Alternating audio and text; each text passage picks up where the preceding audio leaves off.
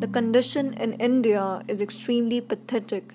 The government isn't rendering its services so efficiently and effectively.